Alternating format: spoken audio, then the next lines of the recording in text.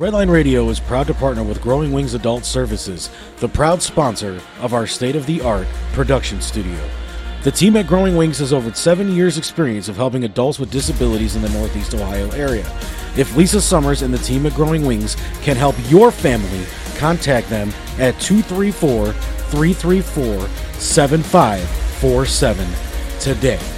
And mention that you heard all about Growing Wings right here on Redline Radio, LLC. Warning. Money's Crazy Mind contains language that may not be suitable for all listeners. Discretion is advised, but will be completely ignored.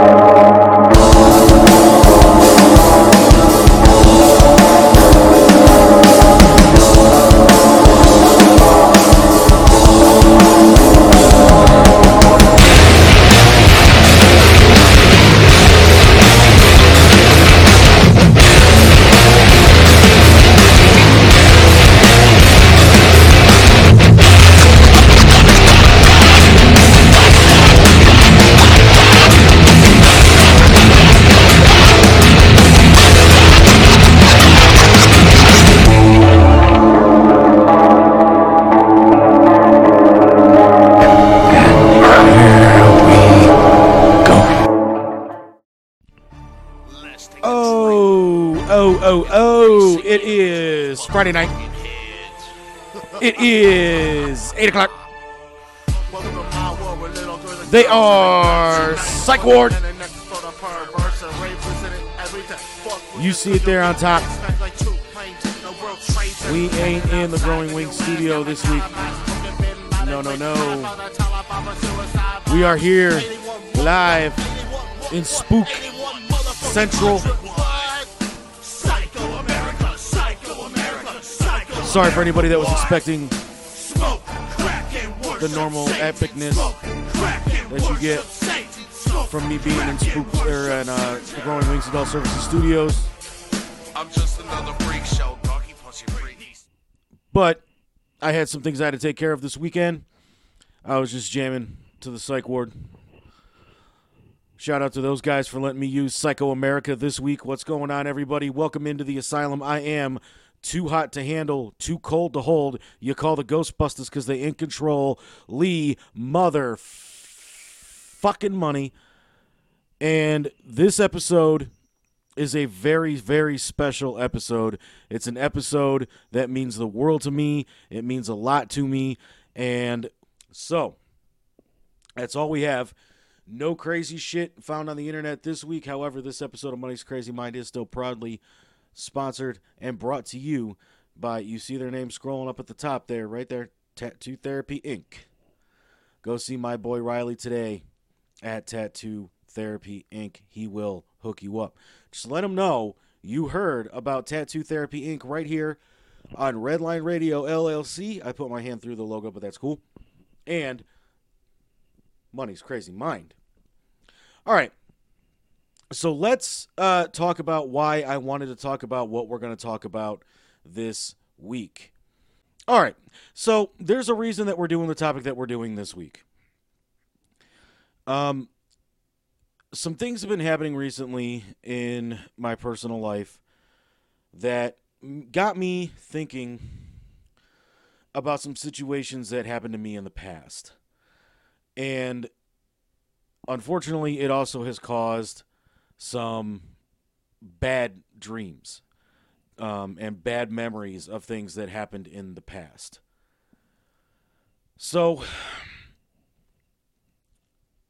not only that, but some of the current issues that have been going on in our country with school shootings and things like that, it made me decide to open up the mind of Lee Money just a little bit more, the crazy mind of Lee Money, if you will, or even up there, it says Money's Crazy Mind.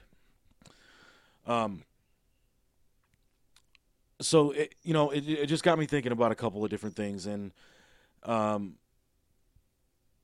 I am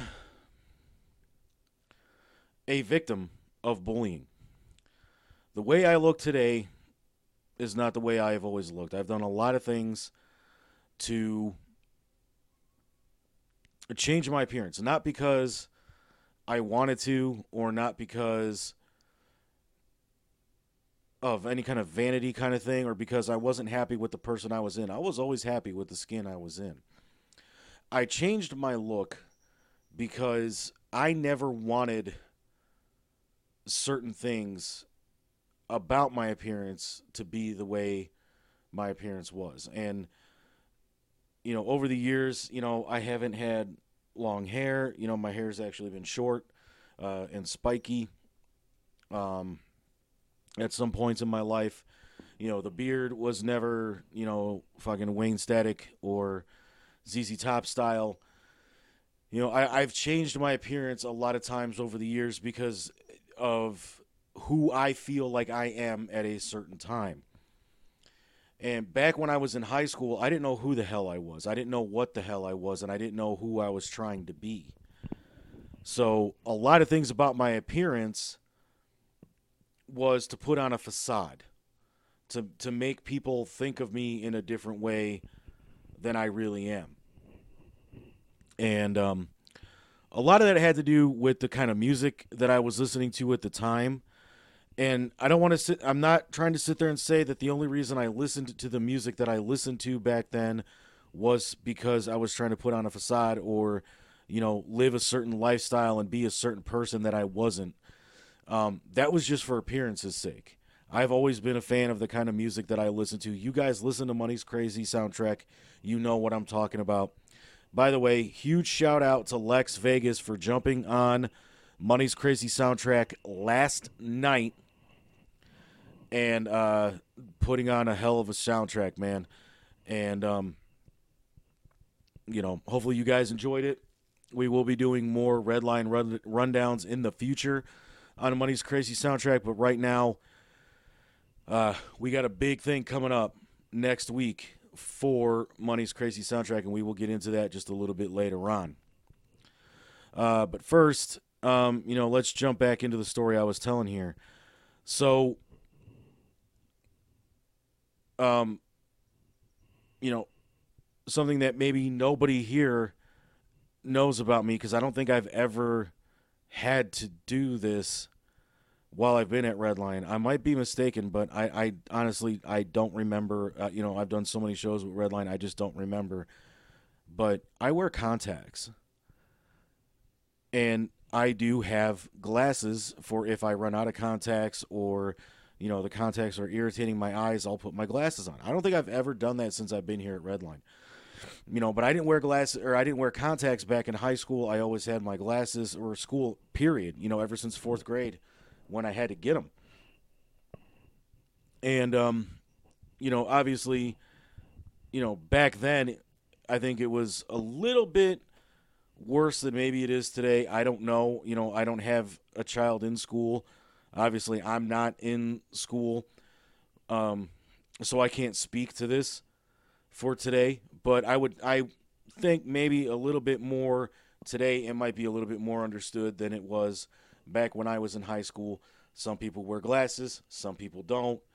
But there was always that perception that the kid with the glasses was a nerd, and I was the furthest thing from it. And, but back then I was mainly a heavy metal, hard rock kind of guy, throwing a little bit of grunge here and there. But that was the attitude and persona that I gave off, other than the fact that I wore glasses. My hair was a little bit longer back then, but not nearly the way it looks now. I think it was all slicked back, even the sides and everything. I didn't have a ponytail or anything back then. So I was picked on. And then something happened my freshman year in high school that would change the rest of my high school career. And that event was the Columbine school shooting in Littleton, Colorado. And then, before that, we had never really thought about school shootings. This wasn't anything that we had to worry about.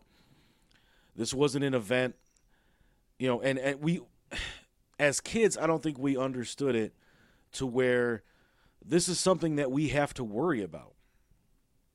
This happened in Colorado. This didn't happen in Ohio.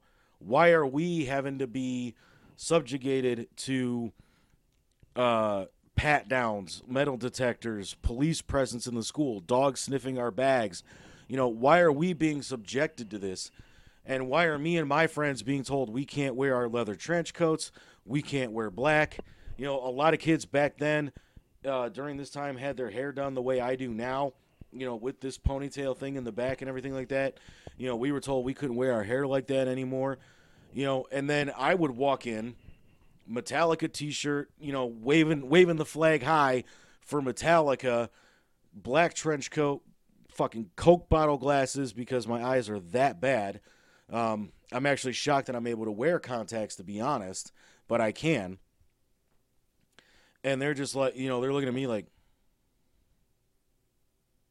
double whammy. Okay, we got a nerdy fucking metalhead. And, back then, it hadn't really been brought out, or at least certain media people didn't think about the fact that maybe the massacre that unfortunately happened at Columbine was the result of bullying. Because back then, the bullshit that we were being spoon-fed into our fucking mouths every day from CNN, Fox News, all these different news providers, was the fact that these guys listened to hard rock, heavy metal music, namely Marilyn Manson, Rob Zombie, Rammstein, bands like that, bands that were dominating the new metal scene at the time. And all of a sudden, Public Enemy #1 because of the way I dressed. Not necessarily because of the way I acted, because I acted like a huge fucking nerd. Nobody liked me. I was picked on a daily fucking basis. And I'm going to share some of those stories with you guys here tonight, because we are going to talk about bullying. We're going to talk about the effect that it has on people. And we're going to talk about the lasting effects that it could have on some of these people that are being bullied and picked on and treated like shit on a daily basis for decades and years to come. And how it could possibly affect their adult lives as well. This is why I wanted to do this episode.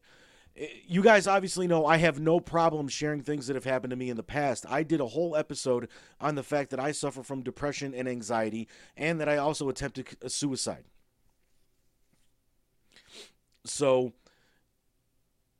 and a lot of psychologists that I've seen over the decades think that possibly a part of the reason why I suffer so badly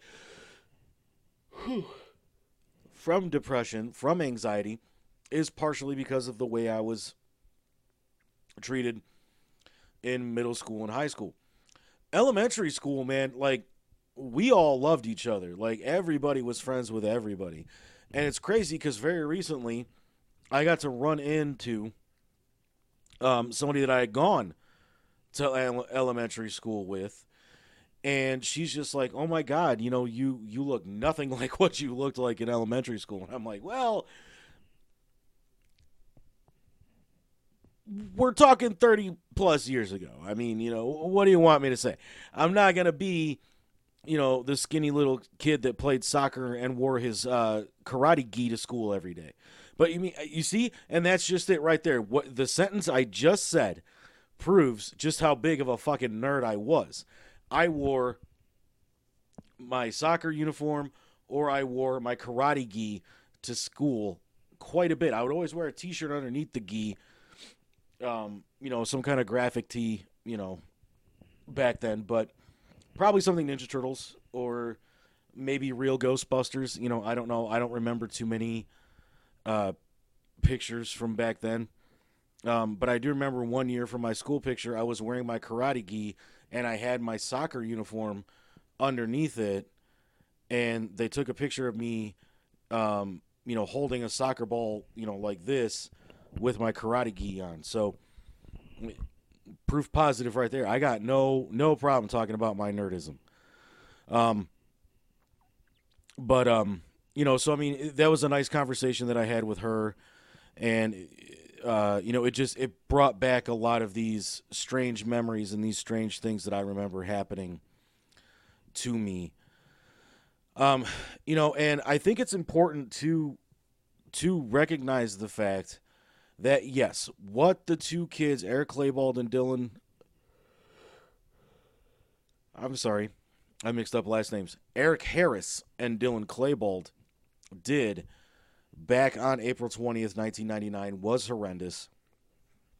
A lot of people lost their lives. And it was the first time that my generation ever had to deal with the fact that a school shooting like that is possible. So I'll share a couple personal stories with you guys, and then we'll get into you know, defining bullying, what is classified as bullying, um, the different types of bullying, cyberbullying, the rates of incidents, special concerns, what kind of lasting effects it has. And then I also have an article from the American Psychological Association about what the U.S. laws do to prevent bullying in schools. Are they enough?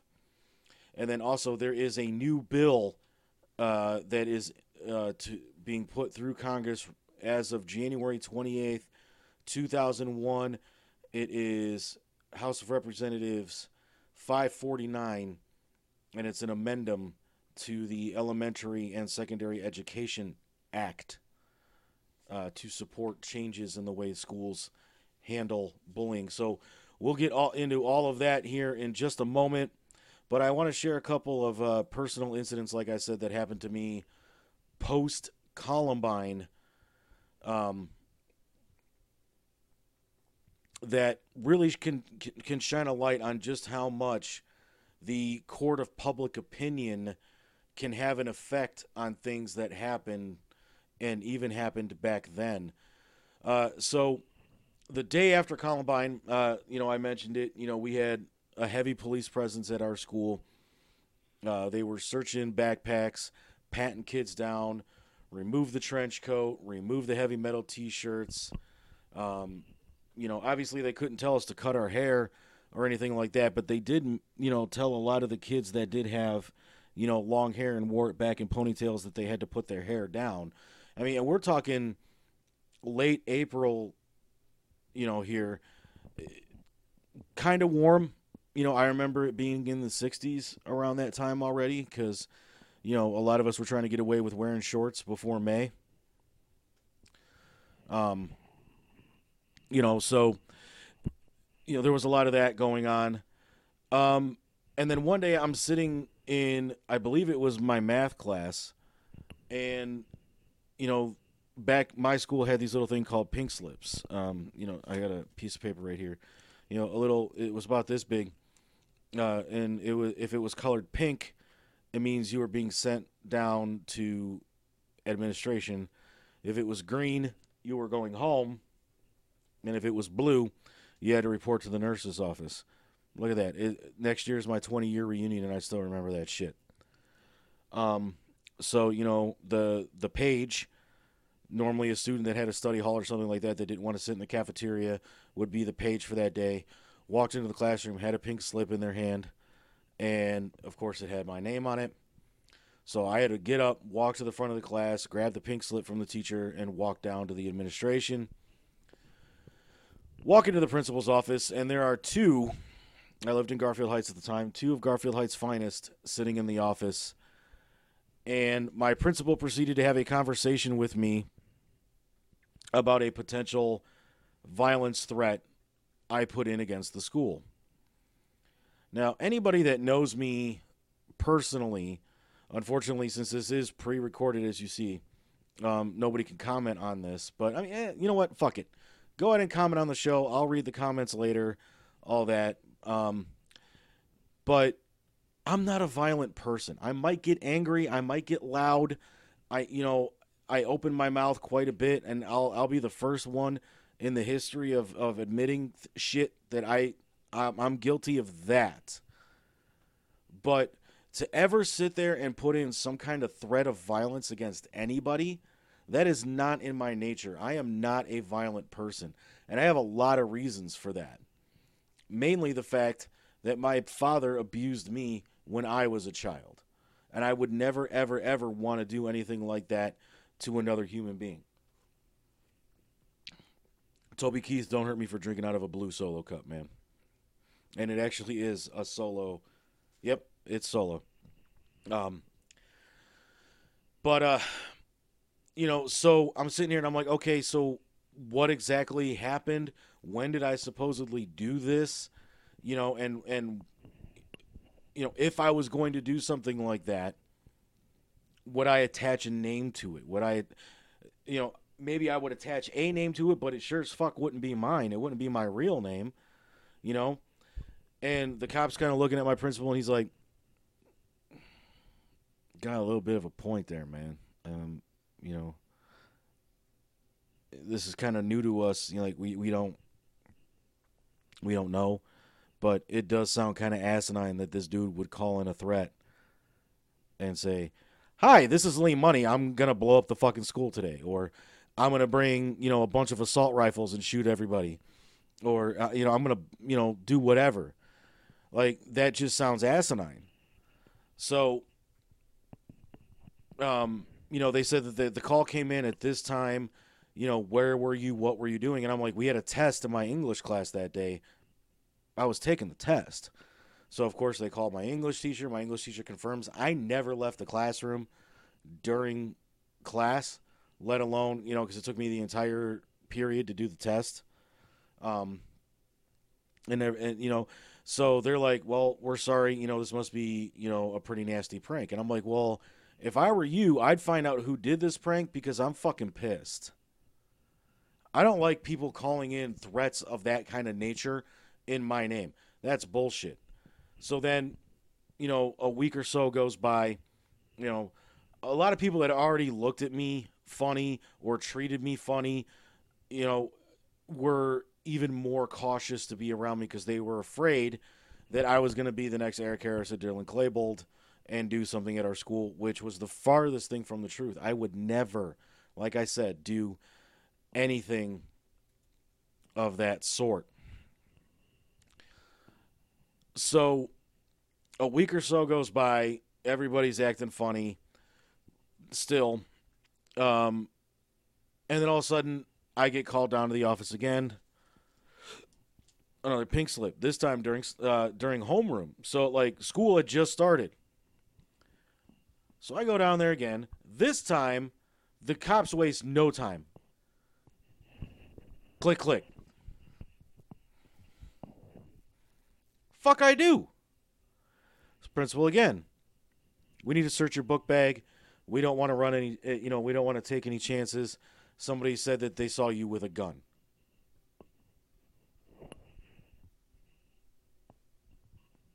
What? Well, you are a Boy Scout, aren't you? Yeah, but they don't let us take that shit home. We got to leave that shit at the camp that we go to. Because that summer I had taken rifleman for Eagle Scout credit. So they searched my bag. Obviously, no firearms, no nothing. They unclick me. And principal's just like, this is the second week in a row that something like this has happened. And I'm like, yeah, are you starting to sense a fucking pattern here, dude? Like, this is ridiculous. Absolutely fucking ridiculous. I'm getting fed up. I'm tired of it. I've dealt with this shit almost my entire life. I've dealt with it since I moved to this city, since I moved here in 5th grade. Never in my life have I ever had to deal with being treated the way I'm being treated. It's been happening for years. Every time I would stand up for myself, I'd be the one who'd get in trouble, and I'm not getting in trouble for it anymore. I'm not kicking my own ass. I'm not giving myself black eyes. My parents have been divorced since I was 10, so it ain't my dad doing it either. So, what do you have to say about this? So then a week later, he said, well, we'll look into it, and if we see anything or we hear anything, we'll take care of it. Yeah. Right, gotcha. Go back to class. Nothing really happened, because of course this shit happens off of school grounds. Therefore, the school's not responsible for it. I call the police, and they're like, "Well, we've already, had to detain you twice in your high school. So why would we believe anything you have to say?" Well, to you too, buddies. A couple weeks go by without incident, and I'm finally thinking that maybe some of this stuff is calming down. Maybe people are starting to see that, maybe I'm not going to do anything like this. But of course, it was always in the back of everybody's mind because, I was that guy. And then it started happening to a lot of my friends too. And, like I said, I was a Boy Scout. So, I mean, it doesn't get much nerdier than that. I'm very proud of the time that I spent with the Boy Scouts, don't get me wrong. But, every year on National Scouting Day, we knew nobody was going to sign up to be Boy Scouts. I mean, we're not stupid, but we still wore our uniforms to school that day because we were proud of what we were doing. We knew all the good things that we were doing, and we knew that regardless of what any of these other assholes thought, we were proud of who we were, and we felt normal in the skin that we were in. And I think that we were kind of ahead of ourselves when it comes to that because of a lot of the things that's happening in society today with that kind of stuff. But then, sure enough, a couple weeks go by, like I say, and I'm talking to some friends of mine who had a backyard wrestling federation. Back then, backyard wrestling was huge, mainly because of people like Mick Foley, Mankind, Dude Love, Cactus Jack, all the same person, and the Hardy Boys. They would always show footage of the Hardys doing the trampoline wrestling and the ring that they built in the backyard when they were kids. Mick Foley jumping off the roof onto a pile of mattresses and another human being. All that stuff was always being promoted by WWE. So, yeah, they could sit there and tell us don't try this at home, but it's like, well, look what you just showed on TV. Hey, how many extra beds we got? Can we build a wrestling ring in the backyard out of mattresses? Cool. Let's do it. So they had a backyard wrestling federation, and they knew that I liked writing storylines. I wasn't really big into wrestling and everything like that. I was a good storyteller. So they wanted me to write stories for their league. So, of course, I would try to help them out. And they're like, well, we need to do something that's better than this other group that was in our town. And I'm like, all right, well, what if we try doing some pyro? Like, I know it's illegal in Ohio to buy it, but what if we go out of state to buy it? We can go to Pennsylvania or, here or there, and we can try to get some of the shit that way. And they're like, oh, man, well, what do we need? We need this, we need that, we need this, we need that. And for somebody that didn't hear the beginning of the conversation, we're talking about, buying stuff that explodes. So that caused a lot of stir. Obviously, that led to another trip to the office, and I had to explain what we were talking about. And go figure, because we were in the cafeteria and it was lunchtime, we were taking notes. Like, we were writing notes down about, everything that we were going to do. So we're like, no, look, here, right here, right here. We have notes saying that this is exactly what we want to do. And they're like, you're fucking 15. How are you going to buy fireworks in Pennsylvania? Well, we'd have our parents do it, or, whatever, like, whatever it would take for us to get out of trouble at that point. So again, they're just like, sorry we wasted your time, blah, blah, blah. So like I mentioned, I had been bullied going all the way back to middle school when I first moved to Garfield Heights. And, like I said, when I was living in Maple Heights and I was going to elementary school, we were all awesome to each other. Everybody liked each other. There wasn't any real bully or anything like that. We were all friends with each other. So for me, moving to a new city, going to a new school with a new set of people that I had never met before in my life, and all of a sudden people don't like me. It caused a lot of turmoil. It caused a lot of bullying. I went home broken, beaten, scarred quite a few times.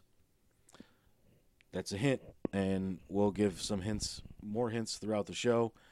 And We'll talk about that when we come back from break. But that's hint number one right there: broken, beaten, scarred. Um,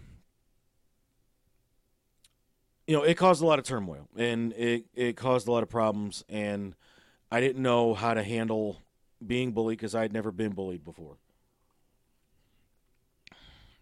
So, get to high school. This happens my senior year.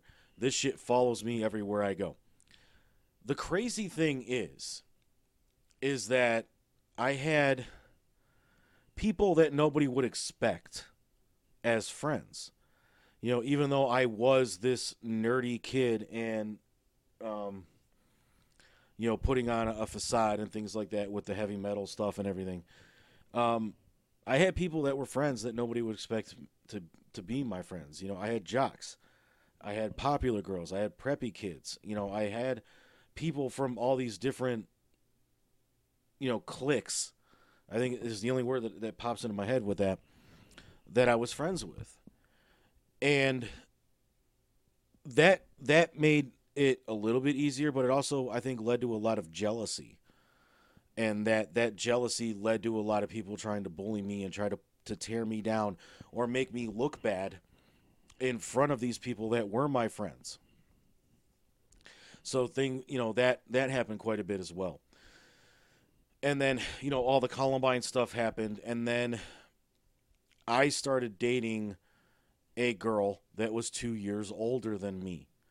So all of a sudden, they're like, Lee getting that kind of shit? So it helped for a little bit, but it also brought me into a new crowd of people.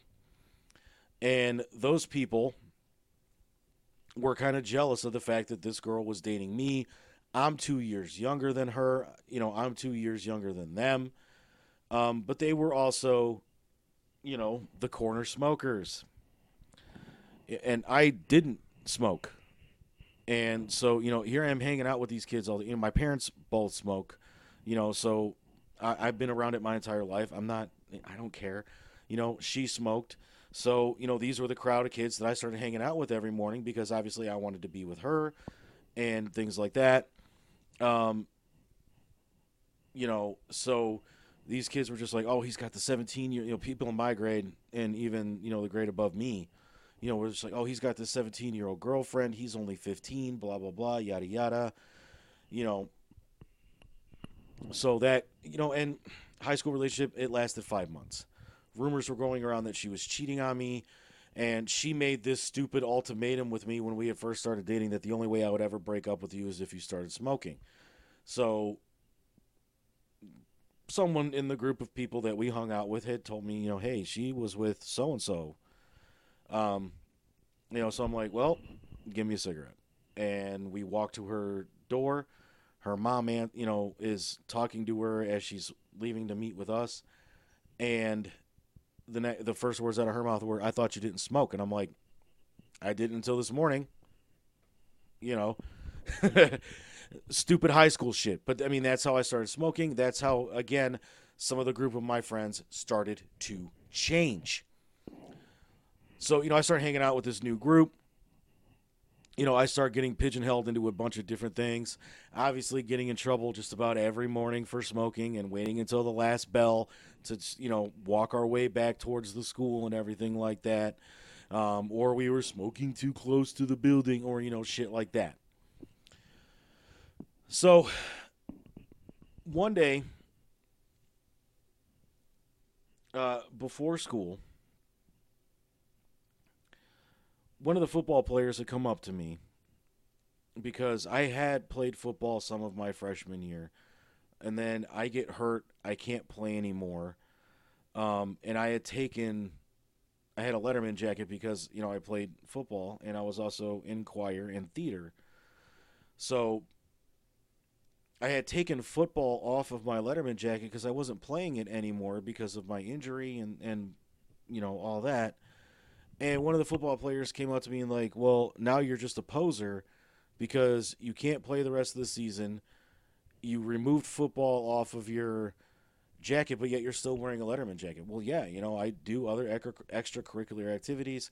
Anybody, this is me, nerd, Anybody that does an extracurricular activity has the right to have a Letterman jacket.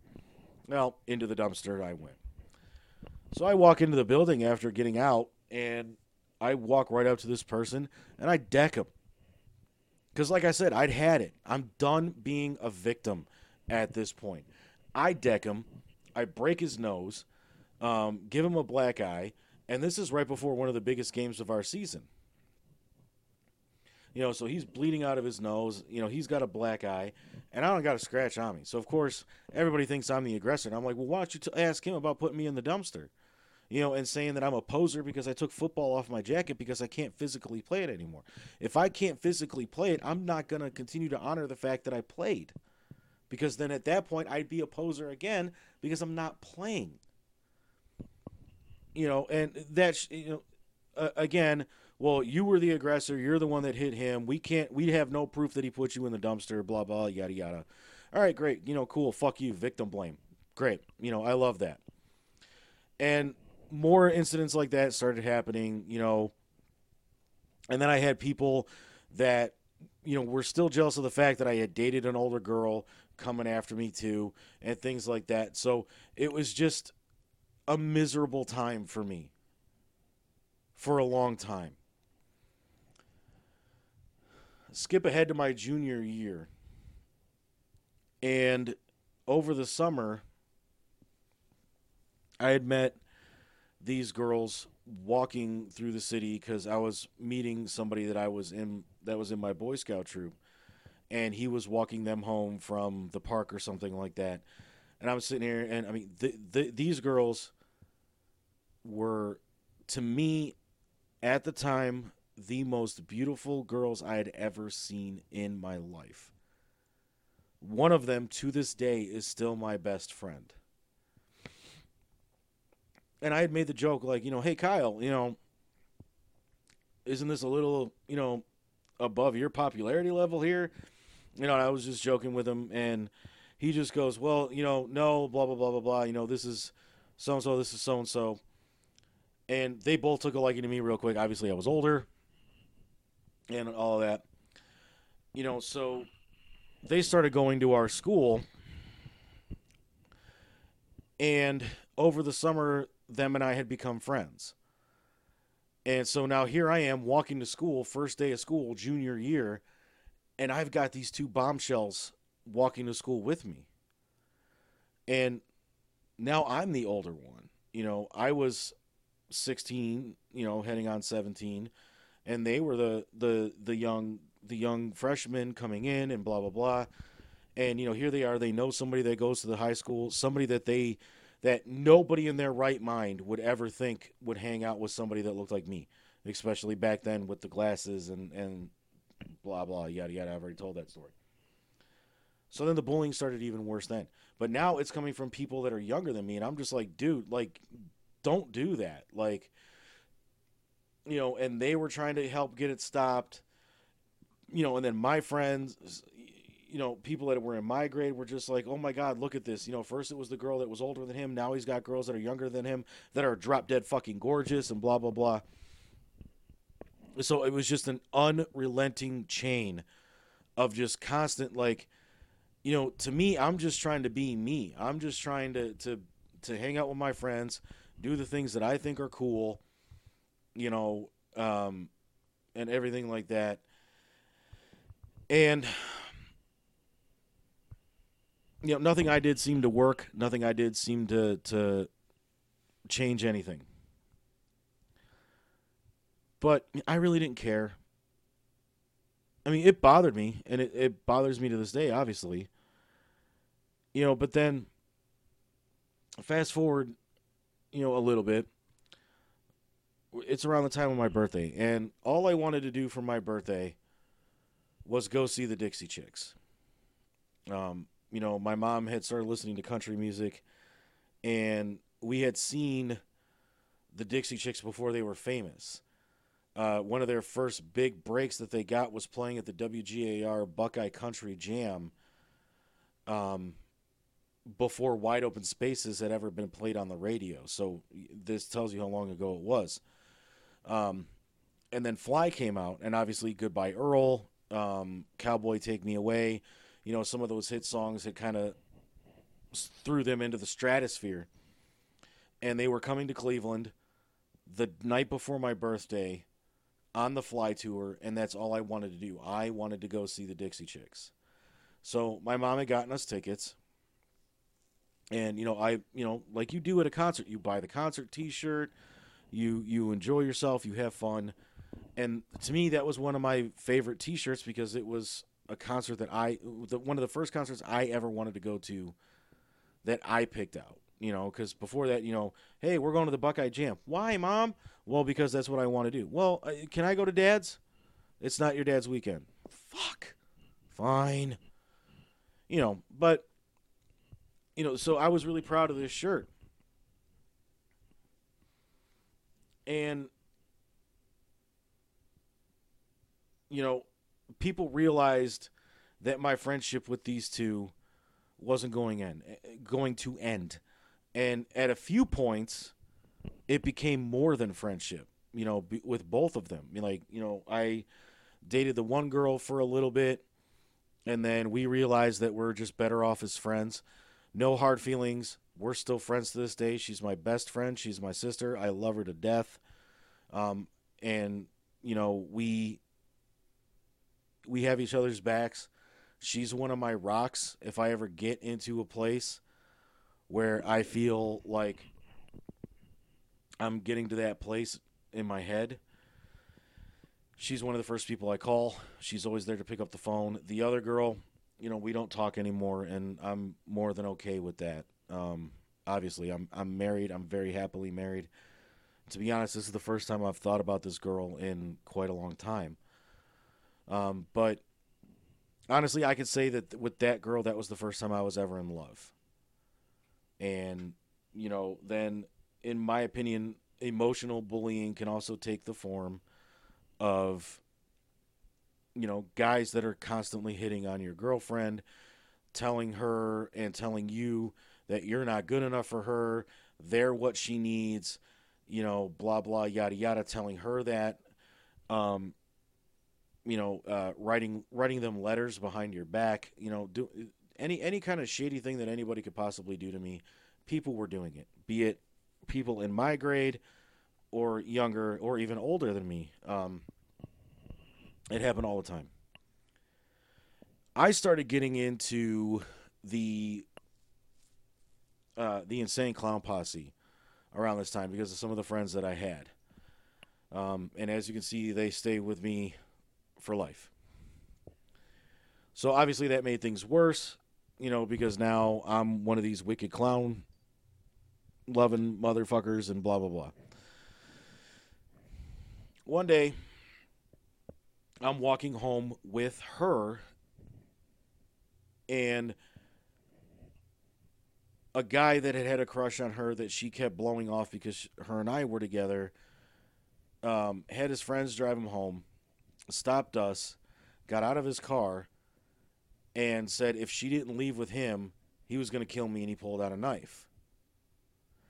Obviously she was just like, just let me go with him, just let me. And I'm like, no, I'm not going to do that. Fuck that. Who knows what this guy's going to do to you? Fuck, who the fuck do you think you are, dude? Like, fuck you. Go away. Blah, blah, blah. So he goes to try to stab me. And remember what I said in elementary school, karate gi almost every day to school. I start busting this dude up like the fucking Karate Kid. And, he bombs off. But his parents go to the police and say that I beat him up. So now I got that to deal with. The next day I go to school and they're saying, if I go anywhere near this guy, I'm automatically going to prison. Blah, blah, yada, yada. So I'm just like, you know what, fuck it, whatever. I'm done.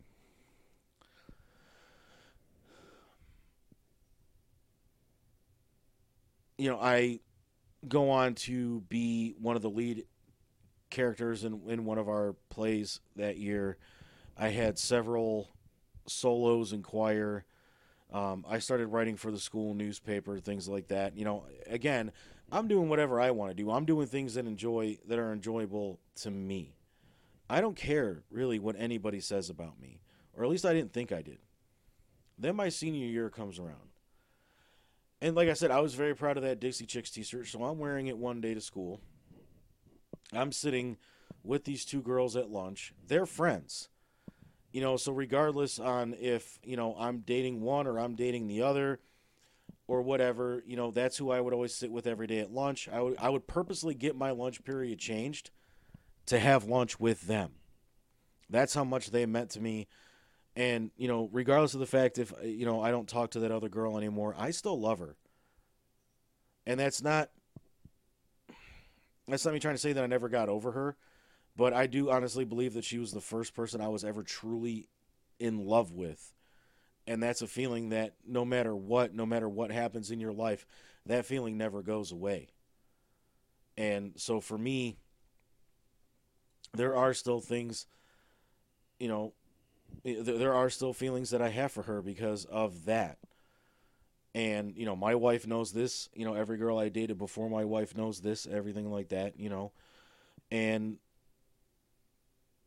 I just don't think that those are feelings that will ever go away. And if they do, then I guess she didn't mean to me as much as I thought. But, here it is almost 20 years later, and I still have that feeling for her. In the memories of, like, thank you for making me learn what love was for me at that time. But senior year comes around. I'm wearing my Dixie Chicks t-shirt because I'm still very proud of it. Sitting at lunch with them one day, and me and the one girl that I was dating at the time are talking about what we wanted to do over the weekend, and you know, of course, we invited the other friend, and we invited some of our other friends and everything as well. For part of it, because some of it was a date, but some of it was, just, hey, let's get together with so and so. Let's get together. I never, ever, ever try to say names on the show of people that I do not have their permission. Obviously, my wife, she comments on the show, so I say her name all the time. But these two have never given me permission to say their name on the show, so I will not do that. And like I said, I don't talk to one of them, so I'll never get their permission. Um, and then somebody walks over, and where we sat in the cafeteria, there's no reason for anybody to walk past us unless they're trying to get to the other end of the table that we sat at. And somebody walks by and they have a tray of garbage in their hand. And for some reason, they decided to try to cut through an area of the cafeteria where there's no garbage can, no reason for anybody to walk past us, like I said, and pretends to trip over my chair and spills this disgusting liquid crap all over me. And if the people that I used to sit with at lunch were sitting here today, they would sit there and tell you, I didn't even know who this person was. I'd never seen this person a day in my life. And it wasn't a guy. It was a girl. So I'm like, what the fuck was that? And, one of them was just like, oh, that's, she's in our grade. I'm like, well, what the fuck did I ever do to her? So my other friend got up, not my girlfriend, but my other friend got up, and she chases her down, and she's like, what the hell was that? Like, why did you do that? So then, I see them two talking. The girl that dumped this crap on me is laughing about it. And my friend is sitting there trying to say, that wasn't funny. He's never done anything to you. He doesn't even know who you are. Why would you do that? And so she refused to tell her. So, she gets up. She comes back to the table, and she's like, you need to call your mom right now and tell her to bring you a change of clothes. There's piss and vomit in what she spilled on you. So, I get up, and now I'm angry. She's going to grab the cafeteria monitor to tell them what just happened. Meanwhile, I'm walking down to the office telling them that they need to call my mom and telling them what happened. So now I'm sitting in the principal's office with no shirt on because they had to put it in a biohazard bag because of the shit that got dumped on me. So my mom finally gets there. And by this point, my girlfriend and my best friend had come down and sat with me in the office because they wanted to make sure that I was, okay. And, so the principal had given them permission to skip class so that they can be with me. And then my mom got there. My best friend told her what happened, you know, and my girlfriend had told her what happened. If I'm pausing before finishing, saying my best friend or my girlfriend, it's because I'm trying to remind myself, do not say their names. So this was going on, and my mom's pissed at this point. She goes up to the principal and she's like, "Call the police. I'm pressing charges against this person. What if they have HIV? What if they have any kind of other disease? Now my son could have it because they want to be assholes." So the school does. They call the police down. They come down. They take a statement. My mom wants to press charges against them. So then this person's parents have to come down. There's a shouting match between my mom and their mom. And finally, the principal steps in, and they're like, "Listen, the police have the shirt. They're going to get it tested. If it comes back positive for anything, they said that you do have the right to press charges, da-da-da-da." And, they're like, from the school, I'm forcing this girl to pay for dry cleaning for that shirt for when it finally does come back to you. And that's all the school wanted to do. They just wanted her to pay my dry cleaning bill. Like, yet again, here my mom is trying to press charges against this girl for attempted assault. And my mom was right. Like, and that was something that I didn't think about until she said it. What if she had AIDS? What if, or, I don't even know if it was her urine or her fucking puke, and who knows what else was in there. That was at that point, since it was my senior year, I'm just like, that's it. I'm going to do whatever I need to do to get the hell out of here and just pretend that these last years of my life have never happened. And at that point, I'm humiliated. How do I go back to school the next day and then, people making noises at me, or, hey, how did that piss taste? Or, I had to deal with that every day until fucking commencement. Not just from people that were in my grade, but obviously all of their asshole friends. And, again, my best friend and my girlfriend are doing everything that they can to try to stop this shit from happening. Meanwhile, I got people that I thought were my friends now trying to go after my girlfriend, writing her sexually explicit letters, threatening to rape her, threatening to do this, threatening to do that. I get my hands on one of the letters because he accidentally left it laying around after she gave it back to him with a big giant "fuck you" on it. His girlfriend finds it, and she shows it to me because she felt like I had the right to know about it. So I walk into our science room, I slam the letter down on his desk, and I'm like, "You've got 30 seconds to explain yourself." He opens it up. "Well, how did you get this?" I'm like, "That's none of your business. You got 30 seconds to explain it, and you've wasted 5. Well, I stand him up, and I throw him against the wall, and I'm like, "If you ever say this kind of stuff to my girlfriend again, it will be the last thing you ever breathe." And like I said, it was sexually explicit, very detailed, and even mentioned the terms rape, choke, and a few other things in it. So the teacher walks in. He tries taking a swing at me. I throw him over my shoulder. I slam him down at his desk, and I give him a couple of good ones. Bust his eye open. And at that point, I'm defending myself because he swung at me. But we both go down to the office. I grab the note before, we get dragged out of class. I show it to the principal. She calls the police because now they want to press rape, attempted rape charges against him and things like that. So this was the shit I dealt with in high school. So finally, we get to commencement day. Our commencement ceremony was held downtown at Public Hall. So after rehearsal, me and my friends went to Tower City. I stopped into FYE, and I'm like, "Hey guys, I'll be right back." I walk out with Metallica's brand new album that just dropped that day, Saint Anger, hit number 2. Actually, yeah, hit number 2. A Saint Anger t-shirt, a Saint Anger wristband, and a few other Saint Anger items. They're like, hey, if you buy the album, we'll give you all this shit free. Cool.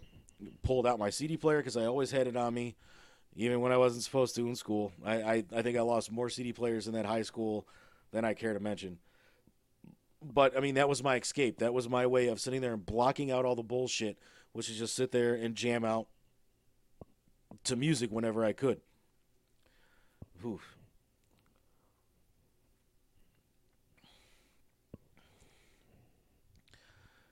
So, I start listening to the songs on Saint Anger.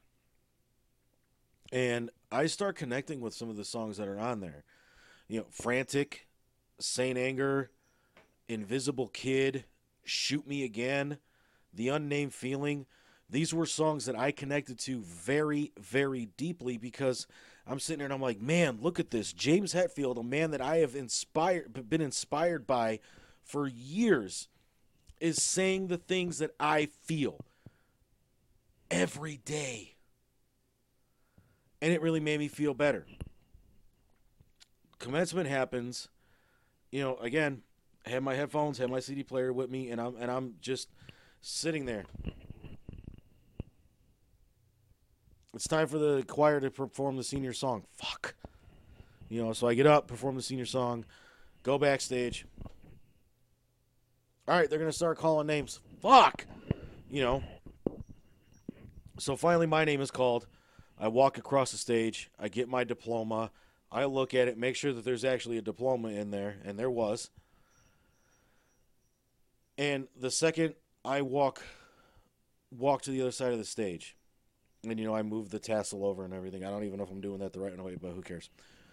All of a sudden I just...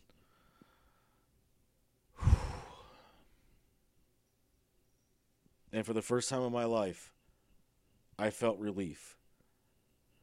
Because I knew I would never have to walk into that building again and deal with the things that I dealt with ever again. So that took a lot longer than I thought it would. But, you know, we'll get through the rest of this stuff here in the second hour. We're going to cut to break here real quick. When we come back, you know, we'll start getting into a lot of this stuff. If we have time, we'll get into the article about do the laws need to be changed? Do they actually help or hurt kids that are in high school? And then we'll get into the new Senate or the House of Representatives bill to amend the bullying portion of the Elementary and Secondary Education Act of 1965. All that when we come back right here on Money's Crazy Mind. This week, we're bringing back Bones of Giants.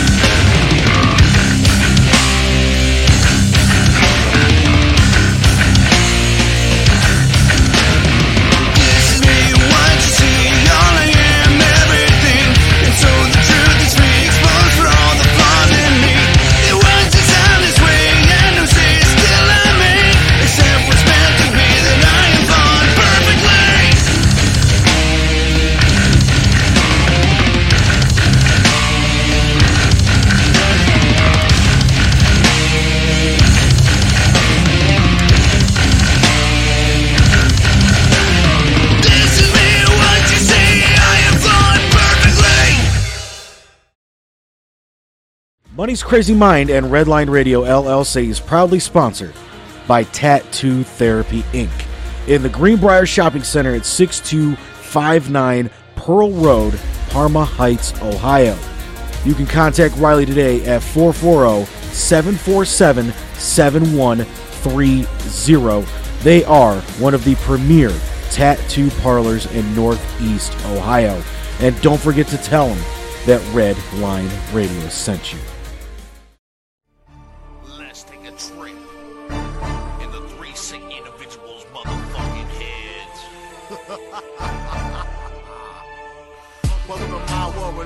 All right, welcome back in to Money's Crazy Mind here on Red Line Radio LLC.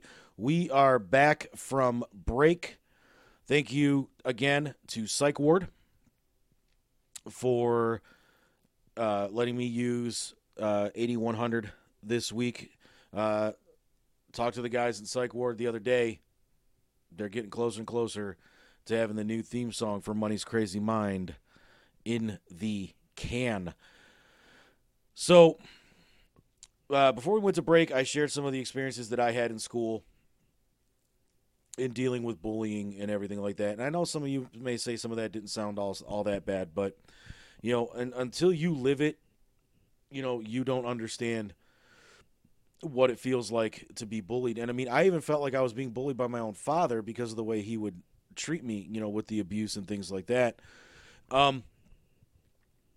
Maybe I'll share some of that stuff in a future episode and all that. But I mean, let's just say when I told my dad that I was joining the Boy Scouts, or actually the Cub Scouts at that time, you know, he's just like, you'll never remember all those knots. You know, who do you think, you know, you're trying to impress by doing that? You know, and physical abuse, you know, too. But let's break down just exactly what is considered bullying, and you'll see why I consider a lot of what was happening to me by certain people to be bullying. So bullying is an ongoing and deliberate misuse of power in relationships through repeated verbal, physical, and or social behavior that intends to cause physical, social, and or psychological harm. It can involve an individual or a group misusing their power or perceived power over one or more persons who feel unable to stop it from happening. Bullying can happen in person or online via various digital platforms and devices. It can be obvious, overt, or hidden, covert. Bullying behavior is repeated or has the potential to be repeated over time, for example, through sharing of digital records. Bullying of any form or for any reason can have immediate, medium, and long-term effects to those involved, including bystanders. Single incidents and conflicts or fights between equals, whether in person or online, are not defined as bullying. What bullying is not is single episodes of social rejection or dislike, single episodes, acts of nastiness or spite, random acts of aggression or intimidation, mutual arguments, disagreements, or fights. These actions can cause great distress. However, they do not fit the definition of bullying, and they are not examples of bullying unless someone is deliberately and repeatedly doing them.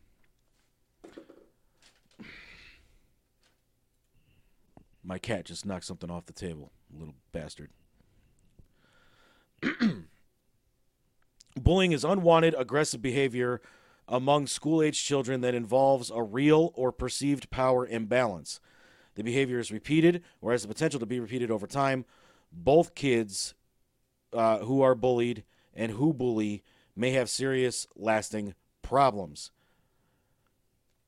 In order to be considered bullying, the behavior must be aggressive and include an imbalance of power. Kids who bully use their power, such as physical strength, to access embarrassing information or popularity, control or harm others. Power imbalances can change over time and in different situations, even if they involve the same people. Repetition. Bullying behaviors happen more than once or have the potential to happen more than once. Bullying includes actions such as making threats, spreading rumors, attacking someone physically or verbally, and exclude someone from a group on purpose. There are 3 types of bullying. There's verbal bullying, and that's saying or writing mean things. This includes teasing, name-calling, inappropriate sexual comments, taunting, threatening to cause harm. Social bullying, sometimes referred to as relational bullying, involves hurting someone's reputation or relationships. This includes leaving someone out on purpose, telling other children telling other children not to be friends with someone, spreading rumors, or embarrassing somebody in public. Physical bullying involves hurting a person's body or possessions, and this includes hitting, kicking, pinching, spitting, tripping, pushing, taking or breaking someone's things, making mean or rude hand gestures. So, I disagree with some of the things that are being said in this part of this already. The part where it says that this happens in school-aged children. You know, anybody at any time, including adults, can be bullied. So I don't necessarily agree that it's only school-aged individuals that can have this happen. And like I said, I mean, even before I started school, you know, my dad, I feel like, you know, a parental abuse could be considered a form of bullying, and it's one that a lot of kids can't get away from. Especially back when it was happening to me. There weren't a lot of the resources that are available today for kids dealing with abuse in the home. When and where bullying happens. Bullying can occur during or after school hours. While most reported bullying happens in the school building, a significant percentage also happens in places like playground or on the bus. It can also happen traveling to or from school, in the youth neighborhood, or on the internet. So the frequency of bullying, there are 2 sources of federally collected data on youth bullying. The 2019 School Crime Supplement to the National Crime Victimization Survey, National Center for Education Statistics, and Bureau of Justice indicates that nationwide, about 22% of students ages 12 to 18 experienced bullying. The 2019 Youth Risk Behavior Surveillance System from the Center of Disease Control and Prevention indicate that nationwide 19.5% of students in grades 9 to 12 report being bullied on school property in the 12 months that preceded the survey. So now, that's the 3 main types of bullying. And back when I was in school, you know, we didn't have Facebook, we didn't have MySpace, we didn't have Twitter, Twitch, you know, all this shit that is around today. You know, we had AOL chat rooms, we had AIM, you know, so that was kind of one way that you know, bullies could get to us on a social media level, but not nearly as bad as kids can do it today. You know, so now, because of the advent of all this stuff, there's also cyberbullying. So cyberbullying takes place over digital devices like cell phones, computers, and tablets. Cyberbullying can occur through text messages, apps, or online and social media forums or gaming where people can view, participate in, or share content. Cyberbullying includes sending, posting, or sharing negative, harmful, false, or mean content about someone else. It can include sharing personal or private information about someone else, causing embarrassment or humiliation. Some cyberbullying can cross the line into unlawful criminal behavior. So, you know, let's talk about a couple of examples of what that means. So, you know, let's be realistic here.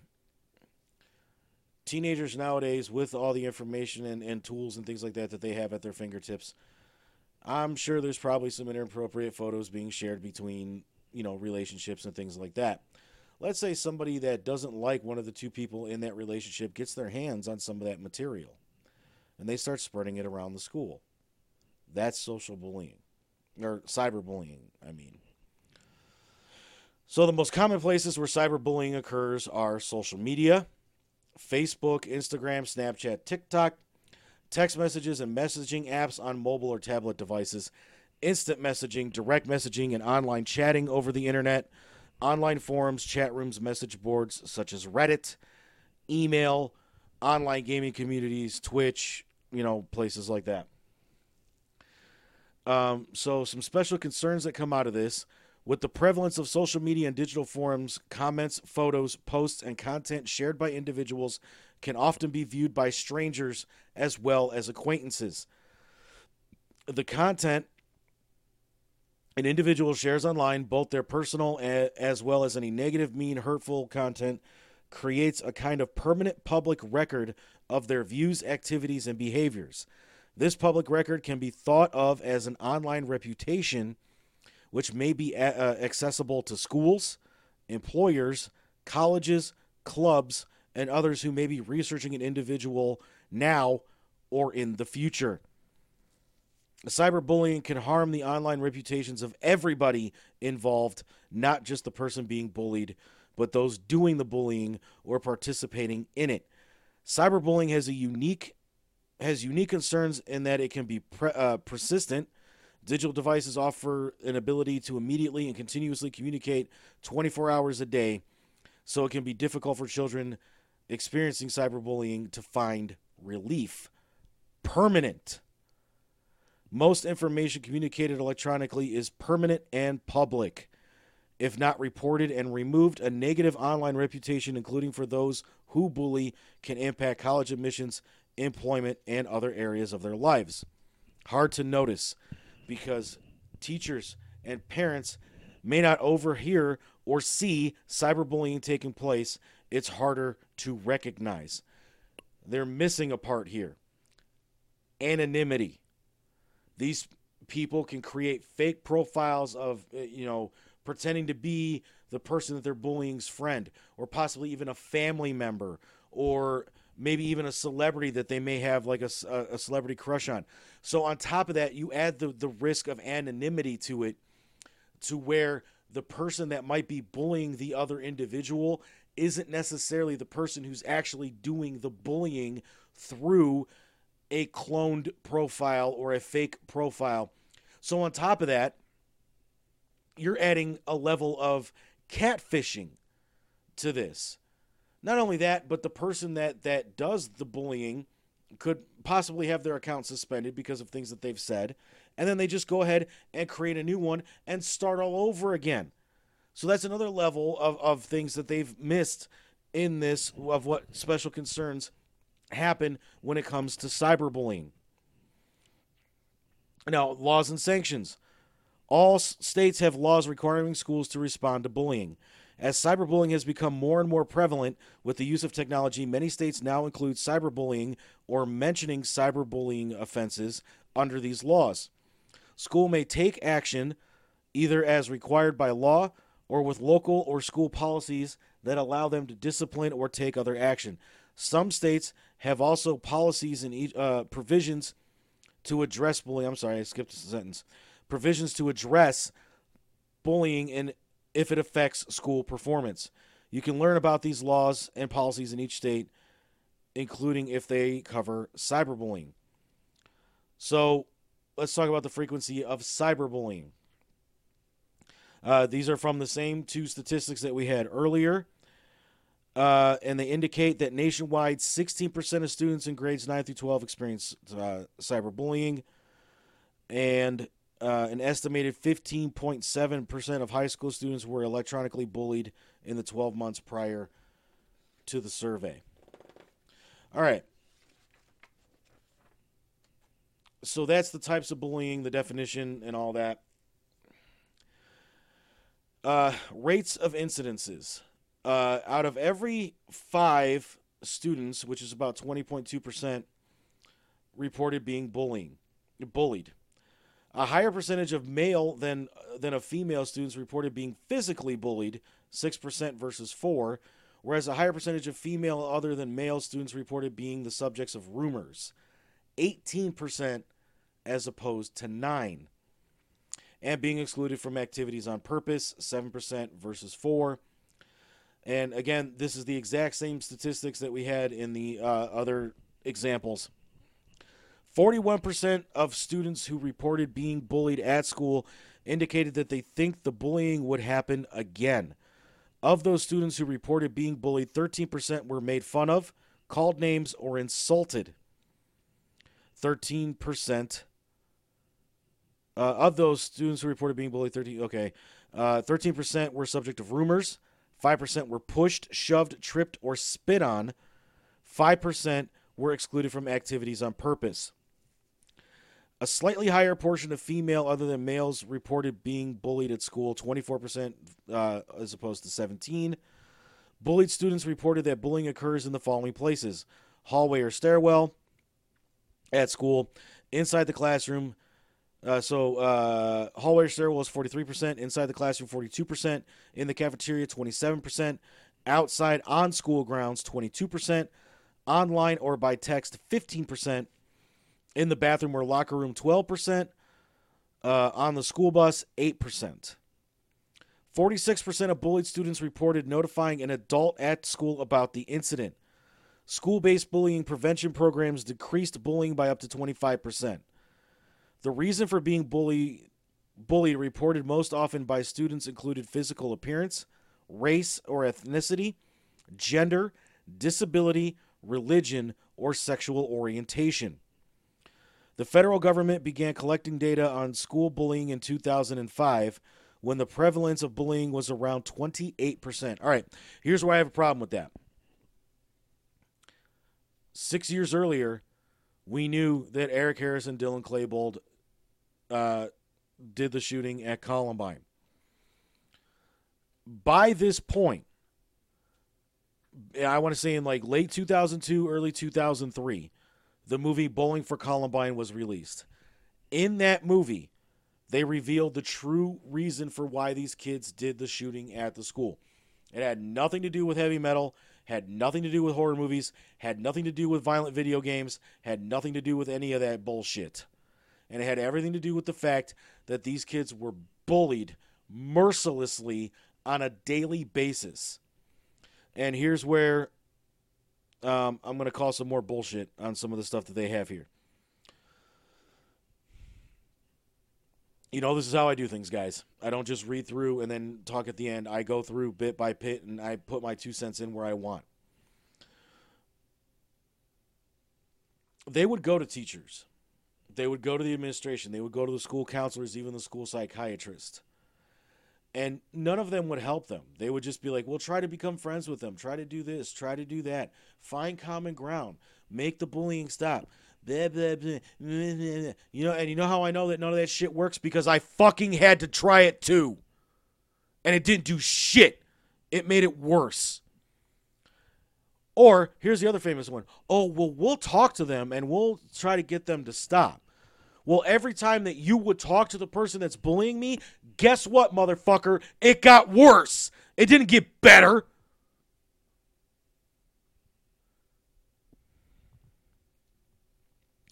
So of that 46% of students said that they reported notifying an adult at the school about the incident, I guarantee the conversations with those people from that 46% were really similar to the one that I had. Or the ones really similar to what Eric Harris and Dylan Klebold had. Now, am I glorifying what they did? Absolutely not. What they did was stupid, reckless, and killed innocent people that probably had nothing to do with what was happening to them. The way I understand it, in the videos that I saw that were taken from inside that building showed that they were just unloading. They weren't looking for specific victims. They were just unloading. And it was probably to try to help them hide their true intention for why they were doing what they were doing. Give me 2 minutes here. I got to go get some water. Okay. I'm not live. I paused the recording.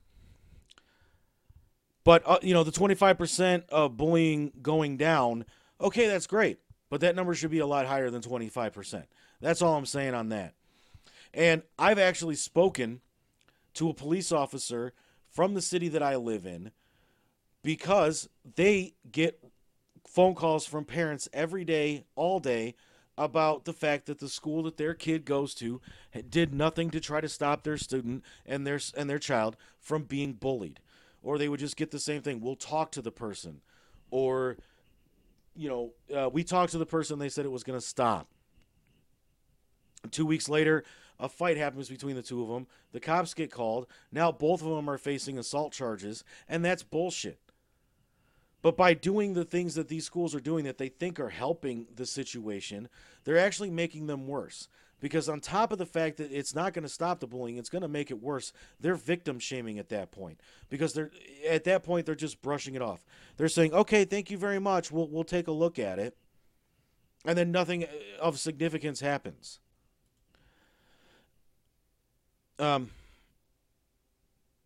Rates of bullying varied across studies from 9 to 98%. A meta-analysis of 80 studies analyzing bullying involvement rates for both bullying others and being bullied for 12 to 18-year-old students reported a mean prevalence of 35% for traditional bullying involvement and 15% for cyberbullying. 1 in 5, 20.9%, tweens 9 to 12 years old had been cyberbullied others, or seen cyberbullying. 49.8% of tweens said that they experienced bullying at school, and that 14.5% of tweens shared that they experienced bullying online.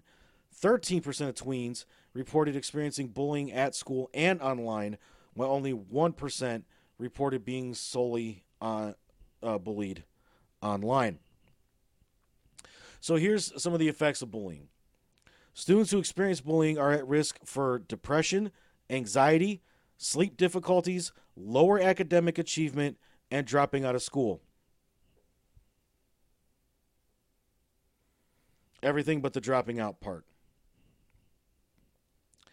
Students who are both targets of bullying and engage in bullying behavior are at greater risk for both mental health and behavioral problems than students who only bully or are bullied.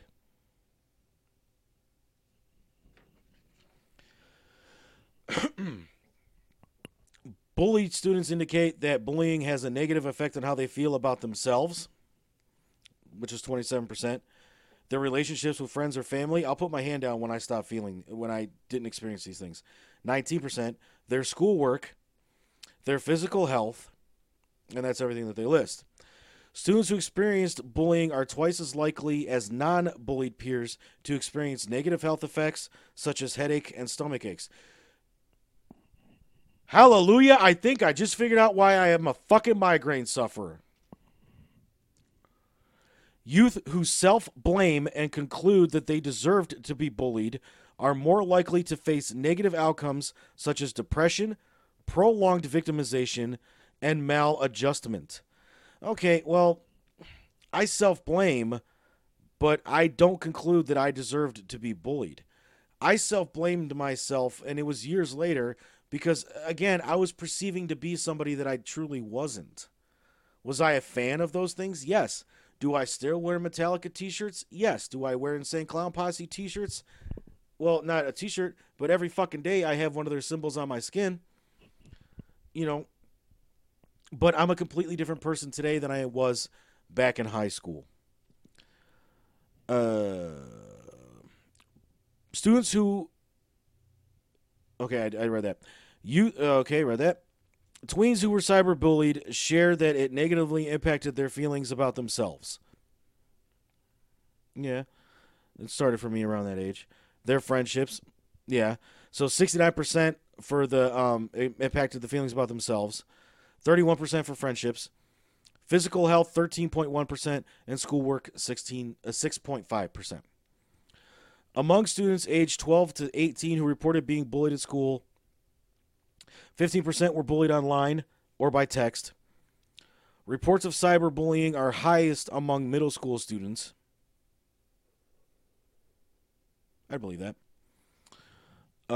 Followed by high school students. And then primary school students. Primary school is elementary school. The percentage of individuals who've experienced cyberbullying at some point in their lifetimes have more than doubled, 18 to 37% from 2007 to 2019.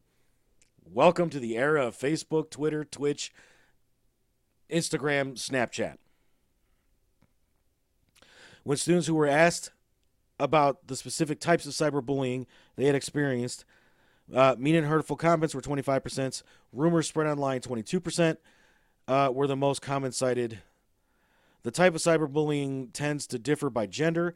Girls were more likely to say someone spread rumors about them online, while boys were more likely to say that someone threatened to hurt them. Those who are cyberbullied are also likely to be bullied offline. You think? It's probably the same exact people doing it, like I said, with fake profiles. 1 in 5 tweens, 20.9%, have been cyberbullied others, or seen cyberbullying. 48% said that they experienced bullying at school. 14.5% shared they experienced bullying online. 13% of tweens who reported experiencing bullying at school and online, while only 1% reported bullying solely online. Okay, why do they put that in here twice? I just said that. 9 out of 10 tweens use social media or gaming apps. Tweens shared that they were engaging on the following sites, apps, or games. Okay, let's see how many of these I've already mentioned. YouTube, Minecraft, Roblox, Google Classroom, Fortnite, TikTok, YouTube Kids, Snapchat, Facebook, Messenger, Instagram, Discord, Facebook, and Twitch. About half. Tweens who were cyberbullied share that it negatively impacted their feelings about themselves. All right, I read that too. Tweens reported using a variety of strategies to stop the bullying, including blocking the person bullying them, 60.2%, telling a parent, 50.8%, ignoring the person, 42.8%, reporting it to the website or app, 29.8%, and taking a break from the device, 29.6%. 2/3 of tweens are willing to step in to defend, support, or assist those being bullied at school and online when they see it. That's good. That's good. That's a step in the right direction. Barriers to helping when tweens witness bullying at school or online include being afraid of making things worse, not knowing what to do or say, not knowing how to report it, being afraid other kids will make fun of them, being afraid to get hurt, and not knowing who to tell. That is a scary statistic. Because if these schools have these so-called anti-bullying policies in place, none of that should matter. But that just goes to show that the programs that a lot of these schools are using aren't the programs that need to be used or are completely fucking outdated. So I really hope that somebody out there shares this episode with the people who run these schools so that right here in black and white, right there, you see it. It's in the first paragraph. Kids say they don't know how to report this stuff or that they're afraid of retaliation, which is a lot of times why bullying is still as bad as it is today. Because nobody, while 2/3 said that they would step in and help, the other third, or, barriers to helping when they notice the shit is because they don't know who to go to. They don't know who to trust. They don't know who to tell. And that's sad. If this is happening inside school buildings, that paragraph should not exist. These kids should know exactly who to go to and who to tell. That is a scary and sad statistic. And this is all from last year because the school years had just ended and a lot of this information probably hasn't been compiled yet for 2022.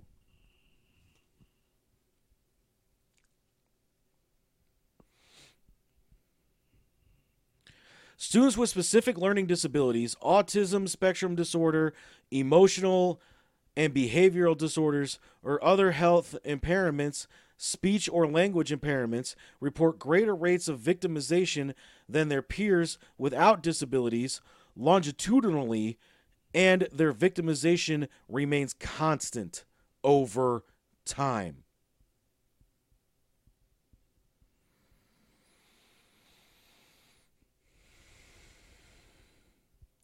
When assessing specific type of disabilities, prevalence rates differ. 35.3% of students with behavioral and emotional disorders, 33.9% with autism,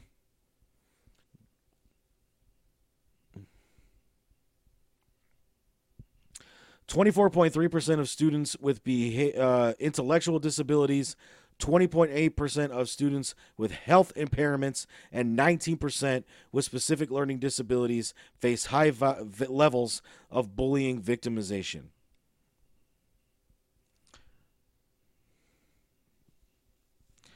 I want to say something about the autism one,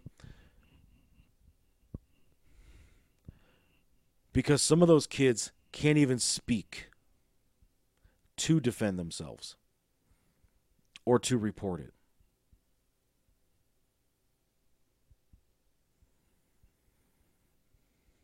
Now I'm mad.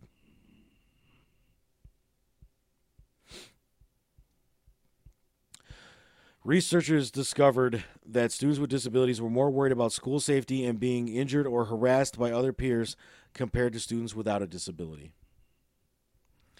When reporting bullying, youth in special education were told not to tattle almost twice as often as youth not in special education.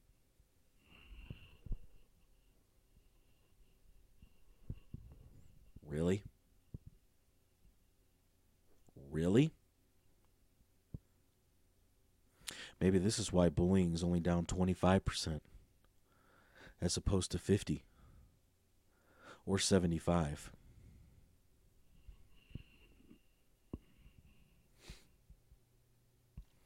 Teachers and peers engaging. Sorry, I skipped something. Successful strategies to prevent bullying among students with disabilities include teachers and peers engaging in meaningful and appropriate social interactions, creating opportunities to increase social competence and positive interactions, schools adopting appropriate intervention strategies that encourage social awareness and provide individualized interventions for targets with disabilities. It looks like we're probably only going to make it through this stuff here tonight. So make sure that you bookmark and subscribe to the RSS feed for Money's Crazy Mind on my podcast pages so that you can be alerted to when part 2 of this goes up. I'll make it an audio dump exclusive. 23% of African American students, 23% of Caucasian students, 16% of Hispanic students, and 7% of Asian students report being bullied at school. More than 1/3 of adolescents reporting bullying report bias-based school bullying. Bias-based bullying is more strongly associated with compromised health than general bullying. Race-related bullying is specifically associated with negative emotions and physical health effects. LGBTQ, 70.1% of LGBTQ students were verbally abused in the last year because of their sexual orientation, and 59.1% because of their gender expression, 53.2% based on gender alone. But these supposed programs work. 28.9% of LGBTQ students were physically bullied in the past year because of their sexual orientation, 24.4% because of their gender expression, 22.8% based on gender alone. 48.7% of LGBTQ students experienced cyberbullying in the past year. 59.5% of students feel unsafe because of their sexual orientation. 44.6% because of gender expression, and 35% based solely on their gender. 34.8% of LGBTQ students missed at least one entire day at school in the past month because they felt unsafe or comfortable. And 10.5 missed 4 or more days in the past month. Of the LGBTQ students who reported they were considered dropping out of school, 42.2 indicated they were doing so because of the harassment they faced at school. But these programs work. Compared to LGBTQ students with no supportive school staff, students with as many, 11 or more, supportive staff at school were less likely to miss school because they felt unsafe. 20.1% to 48.8%, and felt greater belonging to their school community. LGBTQ students expressed a safe, more positive school environment when their school had a bullying prevention or anti-harassment policy that specifically included protections on sexual orientation and gender identity or expression. Okay, so you put these plans into place, but you specifically leave out certain parts.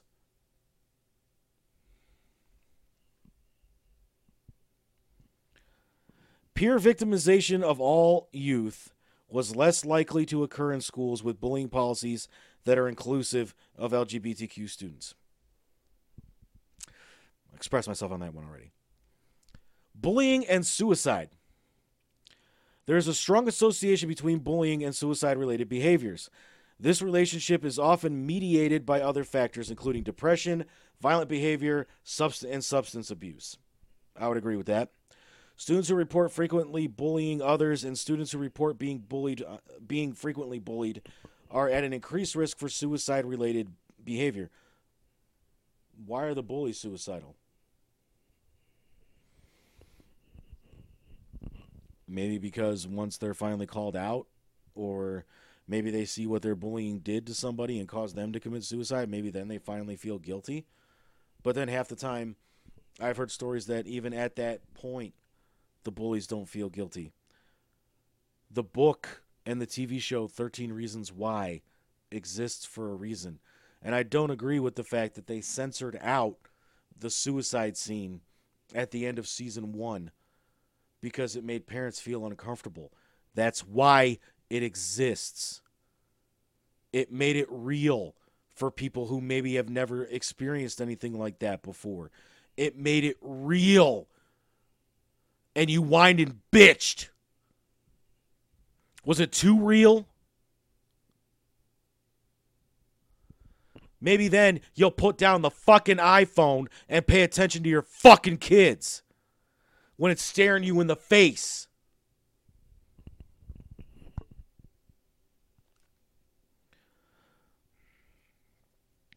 A meta-analysis found that students facing peer victimization are 2.2 times more likely to have a suicide ideation and 2.6 times more likely to attempt suicide than students not facing victimization.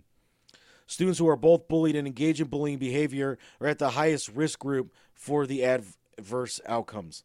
The false notion that suicide is a natural response to being bullied has the dangerous potential to normalize the response and thus create copycat behavior among youth. All right, well, you're saying that it's a false notion that suicide is a natural response to being bullied, but yet then you say that students that are being bullied or are being bullies have a higher risk of being suicidal.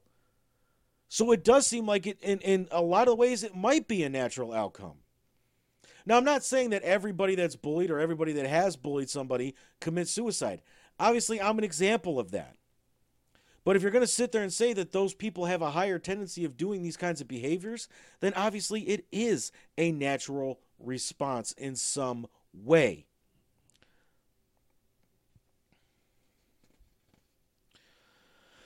Interventions.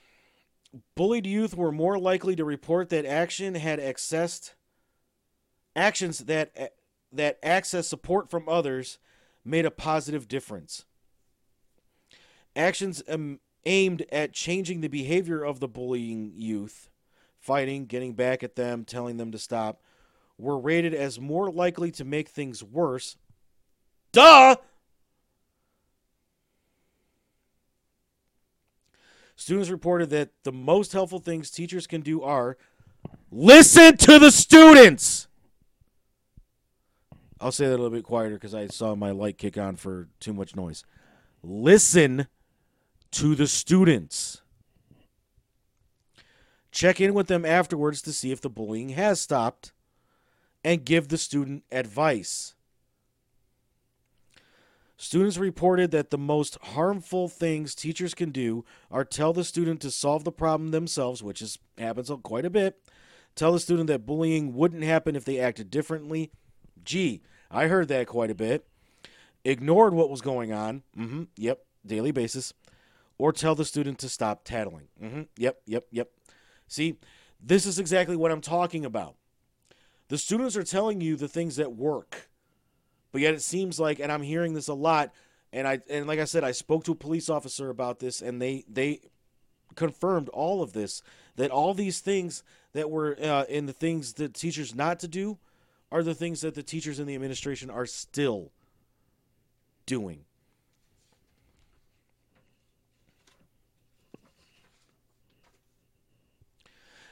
As reported by students who have been bullied, the self-actions that had some of the most negative impacts, telling the person to stop, how I feel, walking away, pretending it doesn't bother them, are often used by youth and often recommended to youth. Yeah, that shit don't work. It makes it worse.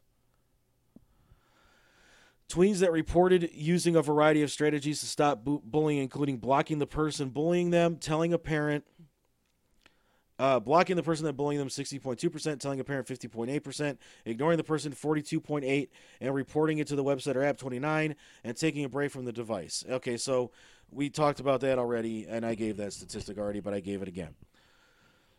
Bystanders are students who are need not to be targets of the bullying to express negative outcomes.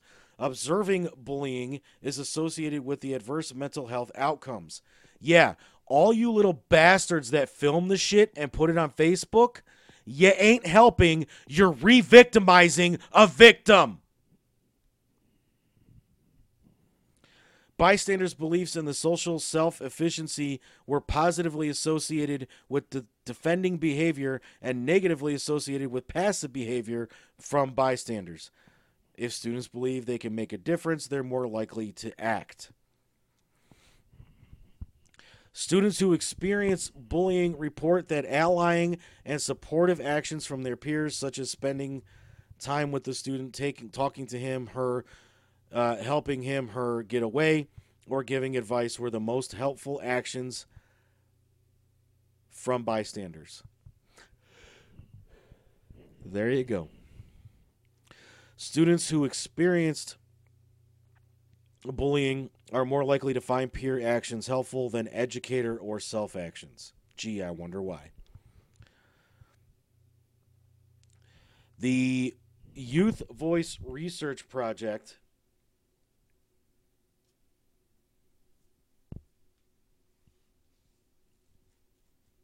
found that victimizing students reported the following bystander strategies that made things better. Spend time with me, 54%. Talk to me, 51%. Help me get away, 49%. Called me, 47%. Gave me advice, 46%. Helped me tell, 44%. Distracted me, 43%. Listened to me, 41%.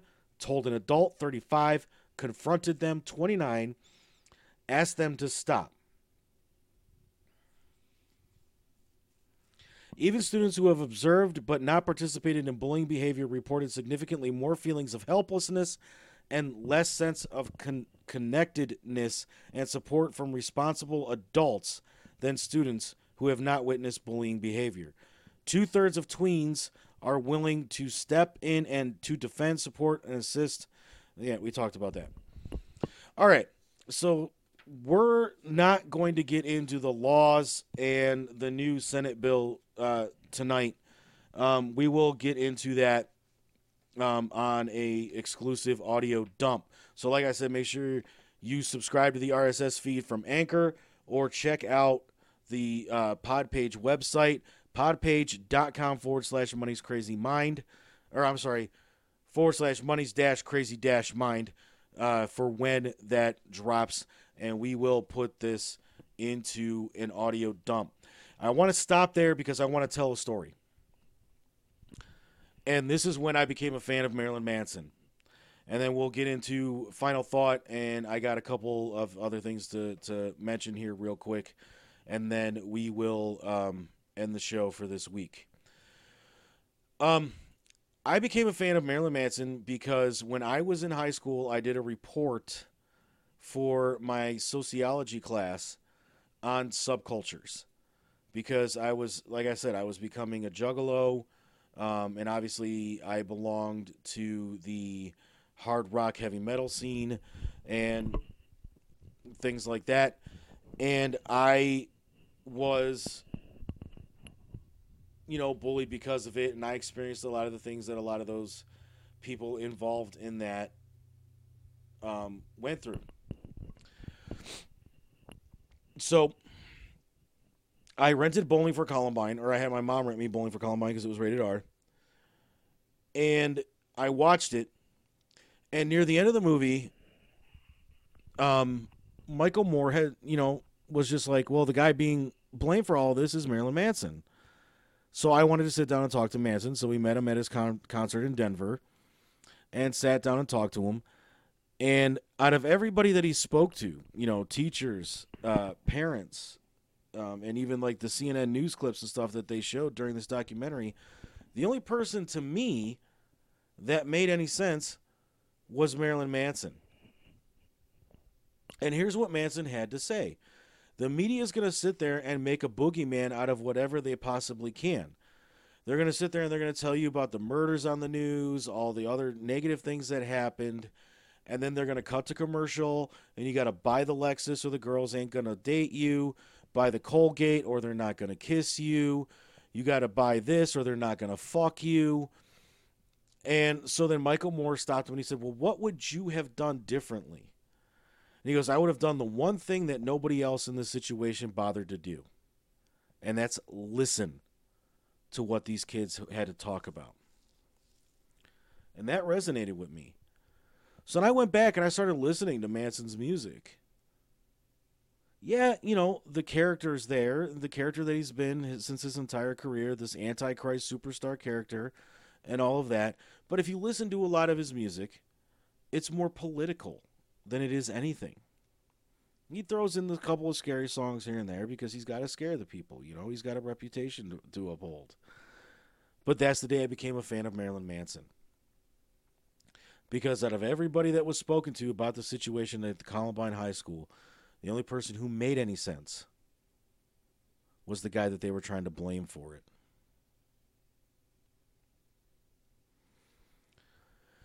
So what's my final thought on bullying?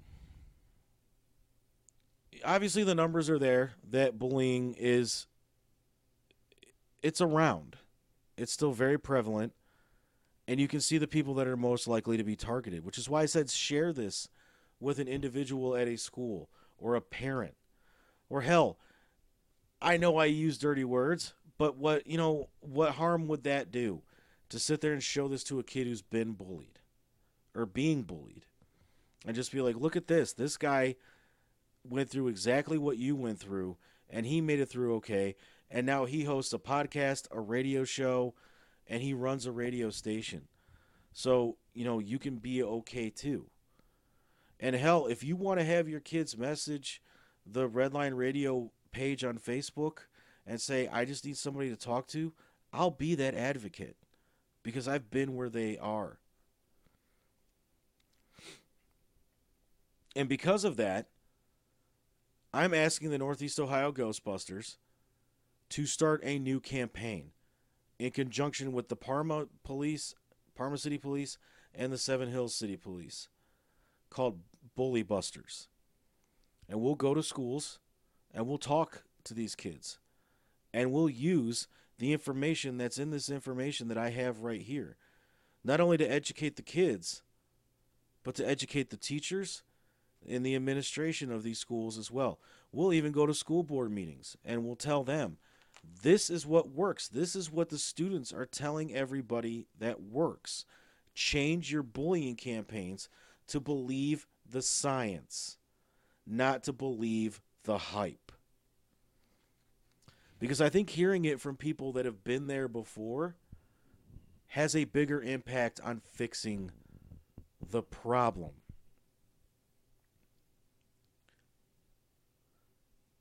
So please, leave comments on the show. Leave them on the Money's Crazy Mind podcast Facebook page. You can even respond and leave comments on my Anchor page, and I will see them all. And like I said, we will talk about, do the laws go far enough to prevent bullying in schools, and the new Senate bill that was proposed at the beginning of last year in an audio dump exclusive sometime this weekend. And did you catch the hints during the first half of the show? The hints were Broken Beat and Scarred, Saint Anger, and I revealed the name of a band. Money's Crazy Soundtrack next week is bringing back Hit the Lights Artist Spotlight for one of the greatest and most celebrated hard rock heavy metal bands of all time, Metallica. And obviously Metallica's been around for 40 plus years, so we obviously can't fit it into one episode of Money's Crazy Soundtrack. So this week is part 1. We're going to give you Kill 'Em All through Reload. Next week will be part 2, and we will give you S&M